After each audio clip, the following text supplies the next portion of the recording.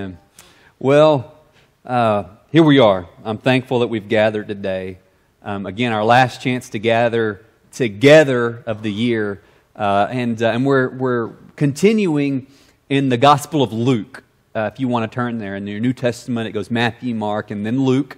And we've been walking through Luke's Gospel for the 4 weeks of Advent, talking about abundant joy as we walk through that narrative about the birth of Jesus. But we're continuing through the Gospel of Luke now, between now and Easter, and we're going to continue walking through the Gospel of Luke, and we're calling our time in Luke, we're calling this series the Story Fulfilled.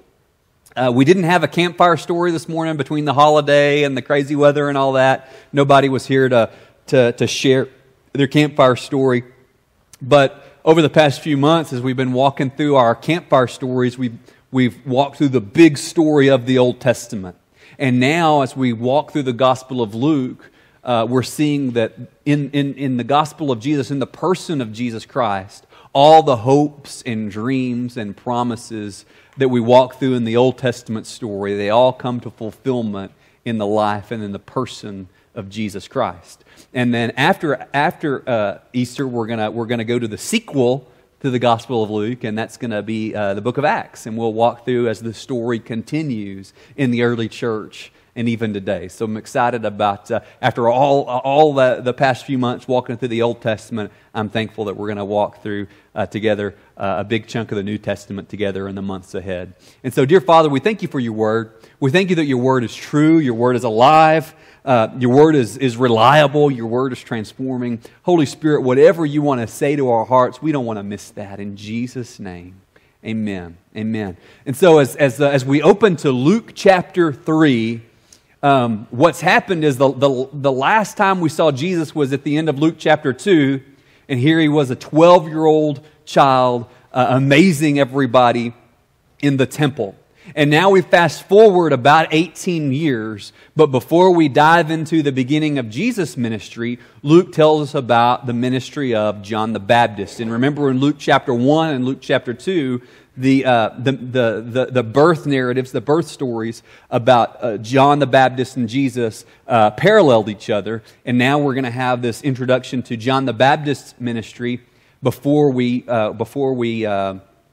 see the beginning of Jesus' ministry. Remember, John the Baptist is the forerunner to Jesus, and his role was to prepare the way for Jesus. And he's a fulfillment of the Old Testament promise that God would send someone in the spirit of Elijah, that God would send this prophet to prepare the way for the Messiah. And that's the role that John the Baptist plays. And I believe that what we need today are prophets, gospel-centered, Christ-centered prophets like John the Baptist. Now, there's some confusion about this word prophet. Prophet doesn't necessarily mean somebody who predicts the future. A prophet, according to the New Testament understanding of the word, a prophet is one who proclaims God's word authoritatively. And so Moses had prayed, he said, I wish that all of God's people were prophets. He says, I wish that every person that belongs to the people of God was a prophet that spoke God's word with authority.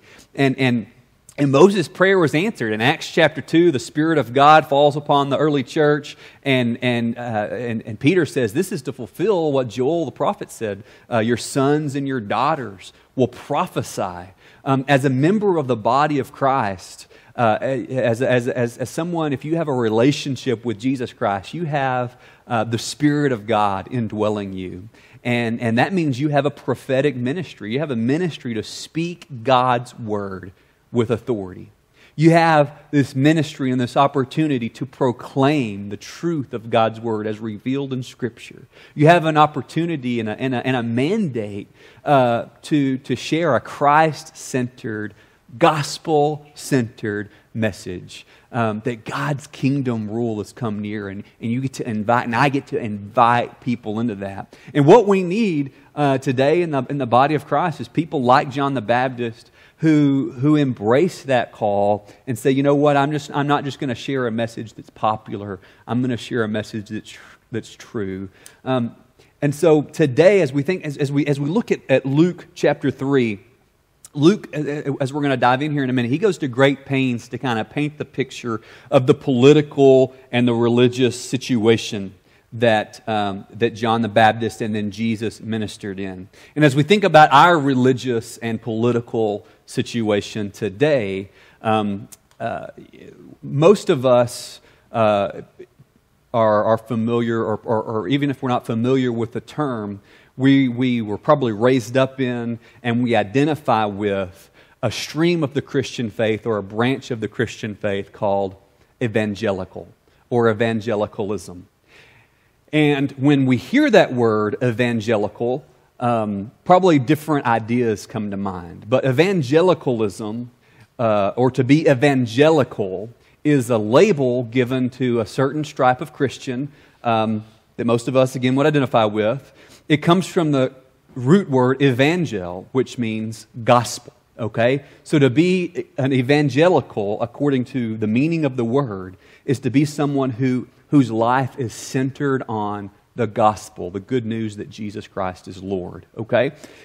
Evangelical Christians have typically emphasized the centrality of the gospel, have emphasized the authority of Scripture. Evangelical Christians have emphasized the need to be born again and this need to spread the gospel message, the good news of Jesus. Again, this is the branch of the Christian faith that most of us are familiar with and would identify with. But in recent years, that word evangelical has kind of gotten hijacked. It's kind of gotten hijacked and become associated more with a certain expression of politics than with faith. And some of the deep association of evangelicalism with politics has led to a departure from our core and basic tenets. Colin Hansen is editorial director of the Gospel Coalition. If you're not familiar with the work of the Gospel Coalition, this is a group that does incredible work promoting Christ-centered ministry and a Christ-centered message. And Colin Hansen writes, for those of us who care deeply that our neighbors come to know the love of Jesus Christ, he says, this is a tragic moment. He says, we talk about the evangel, the good news that makes us evangelicals, but our neighbors hear a certain kind of political agenda, or they hear a kind of anger or frustration. And so when we as insiders use this word evangelical, we have certain associations with it, and they're positive associations. But when our neighbor, who we're trying to reach with the gospel message, when our neighbor hears that word evangelical, often what our neighbor hears or understands is they hear a political agenda. Or they think about angry Christians. Often they think about angry white male Christians. A recent survey of self-described evangelicals by Lifeway Research. Now, Lifeway Research is affiliated with the Southern Baptist Convention, okay? And Lifeway did a survey of people who call themselves, and I'm driving somewhere with this, I think, so bear with me. Lifeway did a survey of people who say, I'm evangelical, who call themselves evangelical. And less than half of the people who call themselves evangelical accept the authority of Scripture. Less than half of people who take that label, evangelical, accept the authority of Scripture. Less than half believe that trust in Jesus Christ is the key to eternal salvation. And less than half shared a commitment to spread the gospel message to non-Christians. And so what we've got going on is there's this label that's been politicized, and it's become a blanket term to mean something that it wasn't originally intended to mean. And so when we hear the phrase, we hear one thing. When our neighbors hear the phrase, they hear something else. And this is a moment in our nation when political and religious forces have conspired together to kind of create a Frankenstein's monster that looks less and less like the New Testament gospel faith. And what we need in this moment in history, what we need today, 2017, the 12 hours left of it, and 2018, what we need are gospel-centered, Christ-centered prophets to remind a generation, to rise up and remind a generation what following Jesus Christ is really about. That's what we need. And I believe and I hope and I pray that those of us in this room, gathered in this room here on Blizzard 2017 Sunday, that we would be among those who say, we want to be used of God.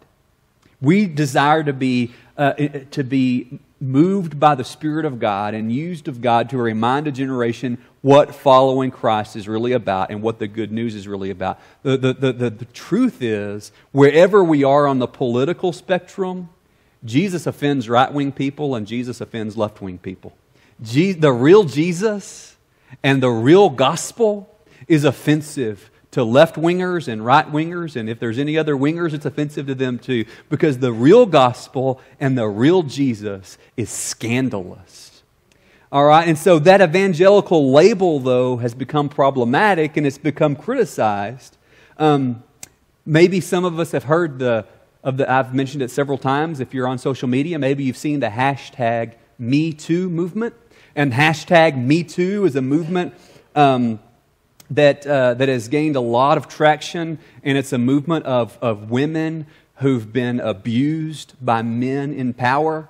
And the hashtag #MeToo movement has been really critical of those who take that evangelical label, who've justified, even though they take the evangelical label, who've justified the objectification of women and the abuse of women. Beth Moore, who's been an evangelical icon, Beth Moore tweeted, "This idea that God puts up with secret sins from His servants for the greater good is a total crock." She's a prophet. She's operating as a prophet, speaking truth that often we don't like to hear. She says this idea that God puts up with secret sins from His servants for the greater good is a total crock. Now what's happening, and Beth Moore is getting a lot of pushback and criticism because people are saying, hey, I thought she was one of us. What's she doing speaking against us? She's supposed to stay on the team. What's she doing criticizing us? I thought she was one of us. Ethnic minorities have also spoken of discomfort and disappointment with the evangelical label. There's an author and blogger that I follow. His name is Kyle J. Howard. And he writes this. He writes like he's an African American evangelical. He's an African American Christian. He says, like many other evangelical minorities, the past few years has been a season of deep disappointment. He says, time after time, many of us have witnessed our living Christian heroes betray us with apathy and at times antagonism concerning issues that affect our communities. He says, many minorities are not seeing themselves as loosening ties. They see themselves as leaving an abusive relationship. An abusive relationship that has persisted for centuries in various forms. An abusive relationship that has taken advantage of the love, forbearance, and long-suffering of minorities at every turn. He says, white brethren, don't underestimate the impact of racial indifference. Your indifference, your silence, your antagonism, your support of racist ideas and politicians has left minorities traumatized, and many are fleeing white evangelicalism, not just loosening ties. What's my point in all this? My point in all this is not so we can gather around and try to save this label of evangelicalism. My point isn't though for us to try to do CPR on a certain label, but what do we believers need during this historical moment that we're living in?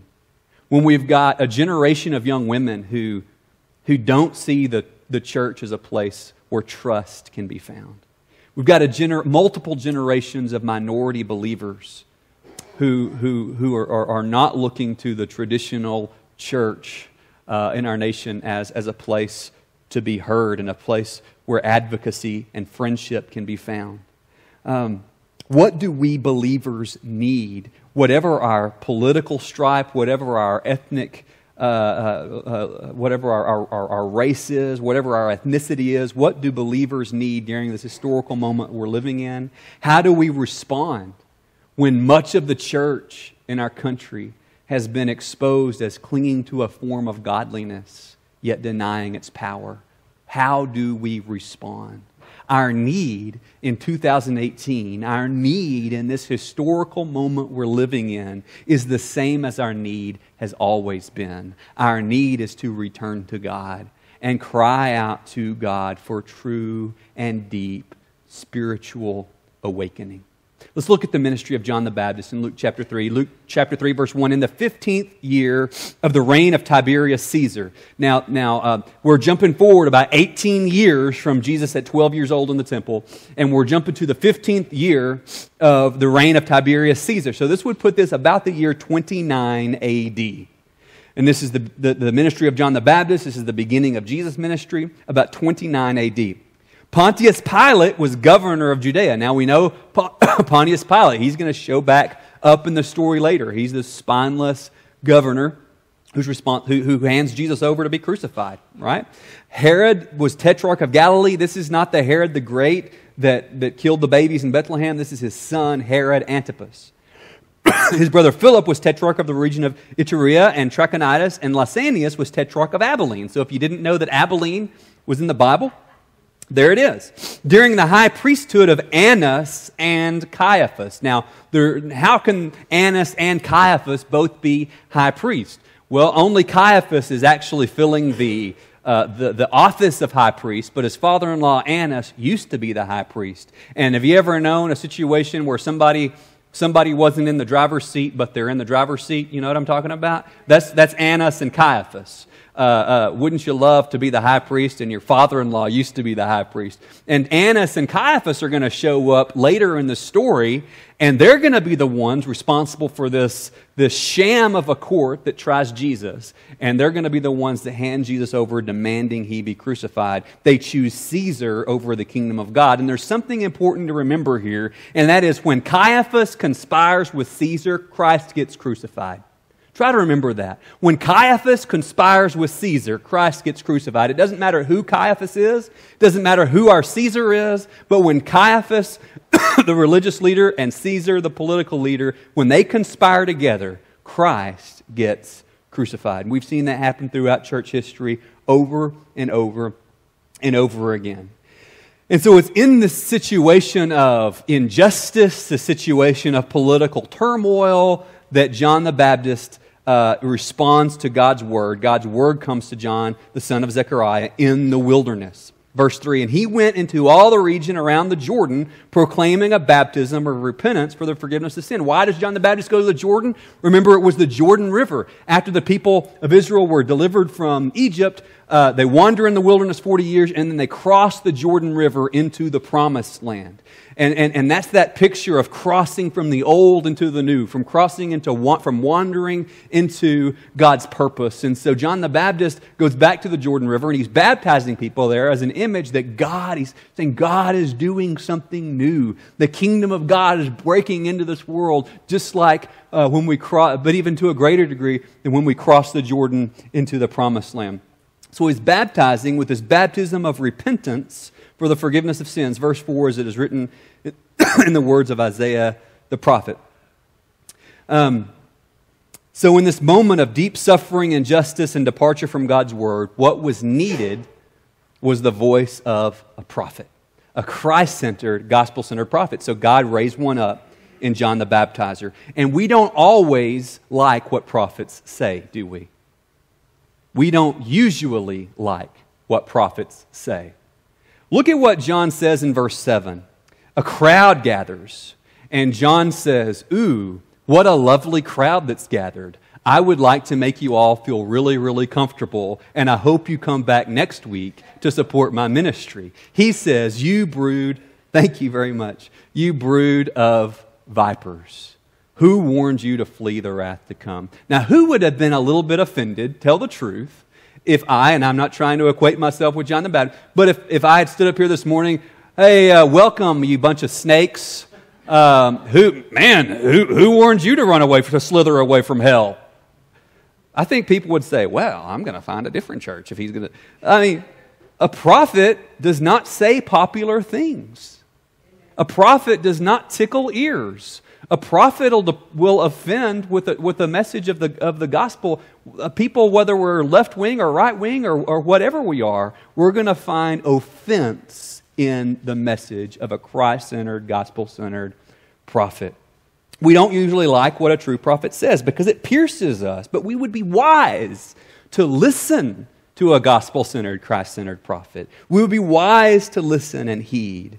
And so John proclaims this baptism of repentance and this message of repentance. And he fulfills the prophecy of Malachi and the prophecy of Isaiah. Isaiah 40 is quoted here, verse 4 and 5 and 6. The voice of one crying in the wilderness, prepare the way of the Lord, make his path straight. John's ministry is to clear away all the clutter and all the debris, to clear away anything that's hindering and blocking people's relationship with God and people's access to Jesus. This reminds me of when I used to go in and out of Sudan and South Sudan and do orphan care work there. We would fly into these remote locations, and when we would be waiting for the airplane to fly in and pick us up because there were no roads or highways that went where we were in the bush, and there were not paved landing strips, as these dirt road kind of caliche landing strips, and before the little single propeller plane could come and pick us up, we would have to go and chase the wild dogs off of the runway and chase the goats off of the runway and move big rocks out of the runway and fill holes in the runway and prepare a path, make smooth a path for that plane to land. And John says that's his job as a prophet. His job is to make way and to clear obstacles from Jesus, to clear out any obstacle that hinders someone from coming to Jesus. Our need in 2018 is the same as it's always been. Return to God and cry out to Him for true spiritual awakening. So again, John's ministry is a message of repentance, and his baptism is a baptism of repentance. His message is fundamentally repent. Repentance kind of gets a bad rap. We take that word and we've kind of made it a scary word or an ugly word or a word that we don't like. But repentance, the word repent, that's a deeply hopeful word. If God is saying repent, that means God hasn't given up on me. If God is saying repent, that means God is saying there's still time. Come back home. You know Tom Bodett with the Motel 6? What does he say? I'll leave the light on for you. Well, the day we hear on the radio Tom Bodett say, I'm turning the light off, guys, what he's saying is you're not welcome anymore. As long as God is saying repent, that is good news. He's saying, join the party. Return to God. Come to God. Come to me. Repentance can be defined as turning, changing directions. If I'm trying to go to Abilene, whichever way it is from here, I'm turning around. If I'm trying to go to Abilene, and I end up in Lubbock, I went the wrong way. I got to turn. I got to change directions and go the right way. Repentance is accompanied by heartfelt sorrow for sin. It's accompanied by a renouncing of my sin and a commitment to walk in obedience to Jesus. Bill Hull is a disciple maker and an author that I respect a lot, and he writes, the gospel is the proclamation of God's good news. The first word of the gospel, which is repentance, is often overlooked. Repentance is the first word of the gospel. Repent. And what did Jesus come saying, proclaiming? Repent, for the kingdom of the heavens is at hand. The first word of the good news is repent.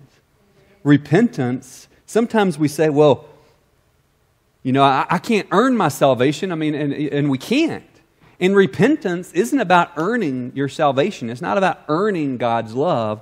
Repentance is responding to the grace of God in Jesus Christ. God moves towards us in grace, and repentance is my response to His grace.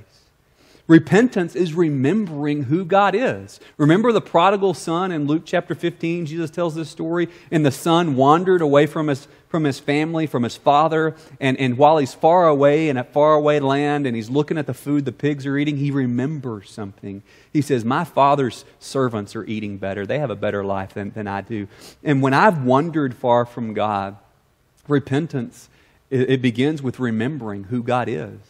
It begins with remembering that He does have the light on for me and that I can go home. And in that prodigal son story, while he was still a long ways off, remember his father sees him and his father gets up and runs and meets him. Repentance is responding to God's grace. It's remembering God's grace. Repentance is returning home. We make repentance out to be this heavy and terrible term, but it's good news because God wants you and me to come home. Repentance is an invitation to come back and join the party, to come to the Father's house. Repentance is the first word of the good news. And it's God's kindness that brings us to repentance. And repentance is required.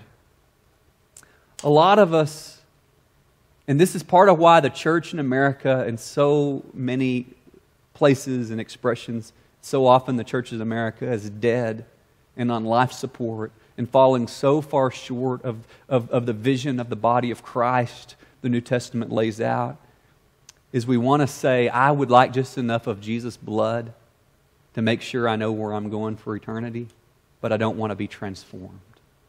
I don't want my life to change. Repentance is required. I can't say, Jesus, yeah, I'd like a little bit of blood, and I'd like to know I'm getting in the pearly gates, but don't try to mess with my life. No. Whatever my sin is, whatever my struggle is, I don't get to say, hey, Jesus, just put up with a little bit of racism. That's my pet sin. I'm not going to deal with that.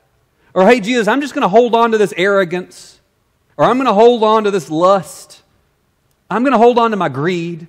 I don't get to say that. I don't get to do that. Repentance is required. And repentance is practical. I love how practical John the Baptist is. In verse 7, after he calls them the brood of vipers, he says in verse 8, bear fruits in keeping with repentance. Do not begin to say to yourselves, we have Abraham as our father. For I tell you, God is able from these stones to raise up children for Abraham. Interesting thing, what John is practicing here is what's known as proselyte baptism. And this is what somebody who was not Jewish would do if they wanted to become considered Jewish. So if a Gentile, non-Jew, wanted to start living as a Jew, they would practice proselyte baptism like John is practicing here. But what we've got going on here is you've got the sons of Abraham, the descendants of Abraham, actual ethnic Jews, practicing proselyte baptism. They're actually laying their ethnic heritage aside, and they're humbling themselves to the point of saying, I'm going to do just like anybody that's not even a Jew would do. That's incredible humility that he's asking for. And he says, don't say we've got Abraham as our father. He says God's able to raise up children of Abraham from these stones. And a lot of us, we might say, well, I got baptized once upon a time, or you know, I was a member of a church once, or I even taught Sunday school 30 years ago. And the point is, John's saying, is your life bearing fruit in keeping with repentance? He says, even now, verse 9, the axe is laid to the root of the trees. Every tree that does not bear good fruit is cut down and thrown into the fire. Is your life bearing good fruit? Verse 10, the crowds asked him, what should we do? Look at how practical he is. He says, whoever has 2 tunics is to share with him who has none. Whoever has food is to do likewise. So he says, here's what you do. Here's what repentance looks like. He says, if you've got 2 jackets, give one of them away. You can't get more practical than that, can you? He says, if you got 2 chicken legs, you eat one of them, and you give one to somebody that's hungry. And then tax collectors say, what about us? They came to be baptized. Teacher, what do we do? And he said, collect no more than you're authorized to do. Soldiers asked him, what about us? What shall we do? And he said, do not extort money from anyone by threats or by false accusation. Be content with your wages. He says, don't use your position to extort, but be just, be fair, be upright. Whatever these situations were, John the Baptist doesn't say to anybody, well, your situation's different. You don't have to repent. He gives very practical examples of what repentance looks like. Repentance for me doesn't look like, well, I'm going to feel really bad about this thing, but I'm just going to keep doing it. A lot of times that's kind of what we present repentance as. Well, I'm just going to keep doing my thing, but I'm going to feel bad about it. That's not repentance. John says repentance is, if you got 2 jackets, give one of them away. If you've been mistreating people, stop doing it. And as we think about 2018, the year we're moving into, I just ask you to ask, what's one thing you need to stop doing? And what's one thing you need to start doing? What is something that you've been doing that you know you don't need to be doing? What's that thing you need to stop? What's that thing that you have not been doing that you know you need to be doing? What do you need to start? And if we ask that kind of practical question, God, what do you want me to stop? And what do you want me to start? We're on the path to kind of looking at what is repentance. It's very practical for John the Baptist. Our need in 2018 is the same as it's always been. Return to God and cry out for spiritual awakening. And then verse 15. The people were in expectation, and all were questioning in their hearts concerning John whether he might be the Christ. Now, John the Baptist, this is an amazing figure, okay? Jesus called him the greatest man that ever lived. John the Baptist is such an amazing, phenomenal figure that when Herod's dancing girl, Herod told her, you can ask for anything you want, up to half of the kingdom. She could have asked for half of the kingdom. And what she asked for was John the Baptist's head on a platter. He was worth more than half the kingdom. This is an impressive individual. This is an impressive man. And yet Jesus says that the least in the kingdom of heaven is greater than John the Baptist. But the thing about John the Baptist, he's fulfilling an incredible role. And what he says about the Messiah is, he says, I'm not the Messiah. He says, I baptize you with water, but he who is mightier than I is coming. The strap of his sandals I'm not worthy to untie. He will baptize you with the Holy Spirit and fire. His winnowing fork is in his hand to clear his threshing floor and to gather the wheat into his barn, but the chaff he will burn with unquenchable fire. John says, there's somebody coming so much more amazing than me that I'm not able to even do the job of a slave and stoop down and untie his shoes. I'm not even worthy to untie his shoes. He's so much greater than me. And Jesus is so great. This puts into context how great Jesus is, that he stoops down and washes his disciples' nasty feet. What an amazing Savior. What an amazing King that we have. And John says, I'm not even worthy to untie his shoes. He says, and John says, he differentiates his baptism from the baptism of Jesus. For us, John the Baptist's baptism, his water baptism, was looking forward to the work of Jesus. But when you or I get water baptized, we're looking back to the finished, completed work of Jesus Christ. So the water baptism is superior for that reason. But John points to something else. He says, I baptize you, and because we're good Baptists, we believe that John was immersing, right? He was totally immersing people in the water. And he says, I'm immersing you, I'm baptizing you in water, but the Messiah is going to immerse you, baptize you, overcome you with the Holy Spirit and with fire. Now, some people say the Holy Spirit and fire, these are kind of parallel with each other. Talking about the same experience in Acts chapter 2, when you've got the baptism of the Holy Spirit, there's also the fire appearing on the apostles' heads. Some people say these are different things, and baptism of the Spirit is good, baptism by fire is bad. I would look at these as parallel experiences, and the baptism by fire can be deep, severe judgment, or it can be a deeply purifying, comforting act and work of grace in our lives. It really is, how do we respond to that baptism of fire? Is it going to be God's judgment, or is it going to be a deep, cleansing work of purifying grace in your life and mine? But let's talk about the baptism of the Holy Spirit, because I haven't offended enough people this morning yet. Let's talk about the Holy Spirit, the baptism of the Holy Spirit. This is a topic that is kind of controversial. What does the New Testament mean when it talks about the baptism of the Holy Spirit? And some people say that baptism in the Holy Spirit is something that happens at the moment of conversion, when you place your trust in Jesus. Now, definitely the Spirit of God comes to reside in you when you place your trust in Jesus. There's no doubt about that. But some are going to say that this experience of being baptized in the Holy Spirit, that this all happens at the moment of conversion, and there's not going to be any other further kind of major works of the Spirit in your life after that. It all happens at conversion. Some people are going to say that the baptism of the Holy Spirit only happened in the book of Acts. It was a specific thing for that period of time, and it has really no relevance to us whatsoever. And then our Pentecostal friends are really, really going to emphasize the baptism of the Holy Spirit, and they're going to tie it specifically with specific outward manifestations such as speaking in tongues and other things. Okay, and so there's some variation in how do we understand what the Bible is talking about when it talks about the baptism of the Holy Spirit. But remember, regardless, what we know is that John is saying, just like I hold you in the Jordan River and plunge you under the waters and pick you back up, the Messiah is going to do that. He's going to baptize you, immerse you, but He's going to immerse you in God's Spirit. And He's going to immerse you in fire. And so this is something that Jesus does, and this is something amazing, okay?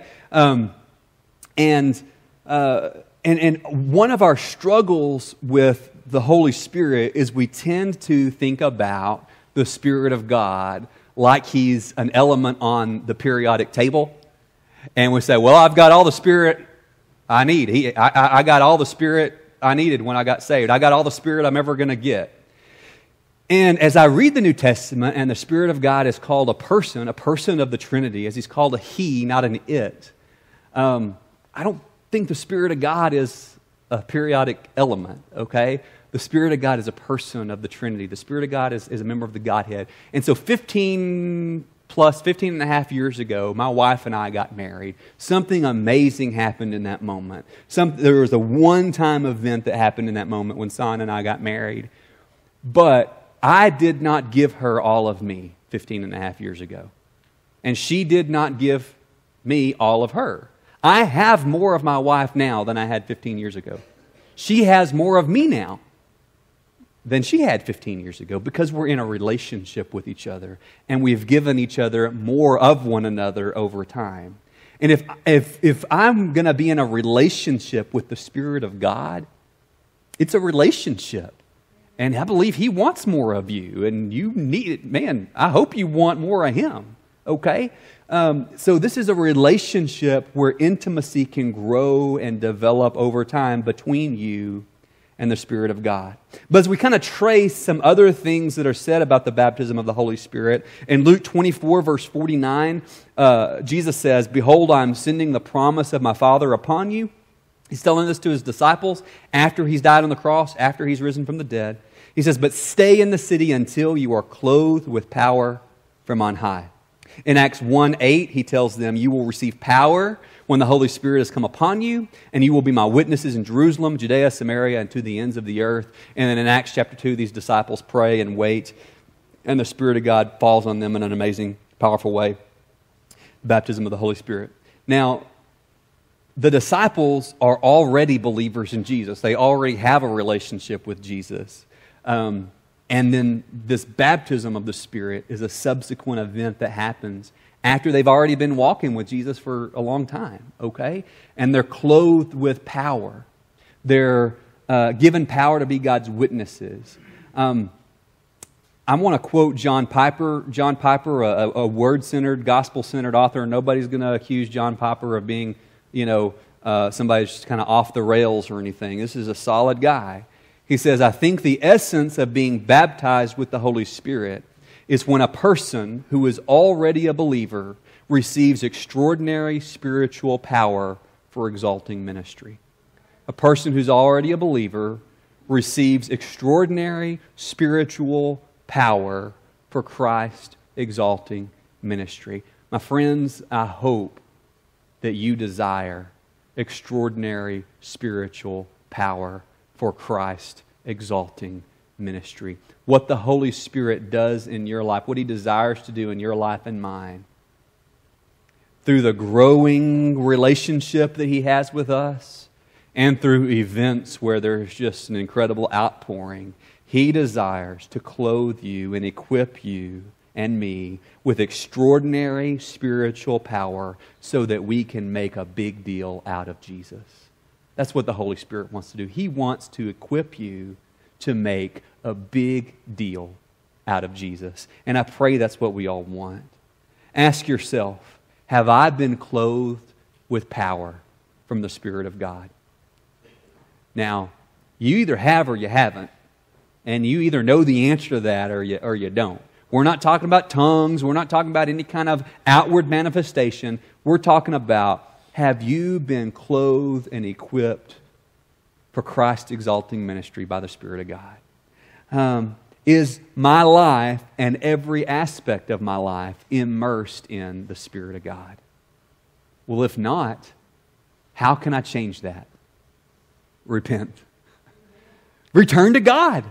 And say, God, there's this area of my life that I've kind of got stuck up out of the Jordan River, and I haven't immersed in you. Immerse this area of my life. Overwhelm this area of my life with the Spirit of God. I want my whole life, my whole being to be equipped with Christ's exalting ministry power. John immersed in water. Jesus immerses in God's Spirit. Maybe don't get caught up in treating the Spirit of God like a thing or an it, but treat Him like a person who desires deep and intimate and growing and thriving relationship with you.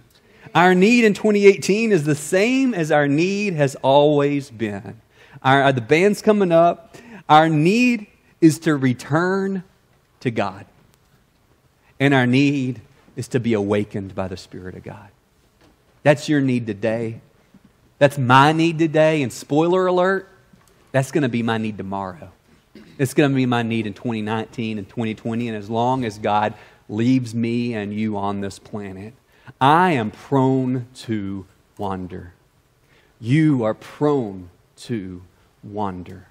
And what we continually need is to come back to the Father's house and be refreshed and restored and renewed in Him as we repent and return. What we need is an awakening of His Spirit. What we need is a deeper relationship with the Spirit of God. What we need is an awakening. And some of us are sitting here today and we don't want that. There's a lot of times in my life I don't want that. But what if we said to God, God, I don't want you right now, but I want to want you. What if we started there? I want to want you. You know, we can't sit here and try hard enough to generate a spiritual awakening, individually or corporately. But the Spirit of God can generate a spiritual awakening in you. What does Sweetwater need? Sweetwater needs what Sweetwater has always needed. Return to God and a spiritual awakening. What does Matt McGowan need? What do you need? The same thing. God, I want to come home. God, I need you to awaken me and pour your Spirit out on me. And God, I don't want it maybe right now, but I want to want it. Can you meet me there?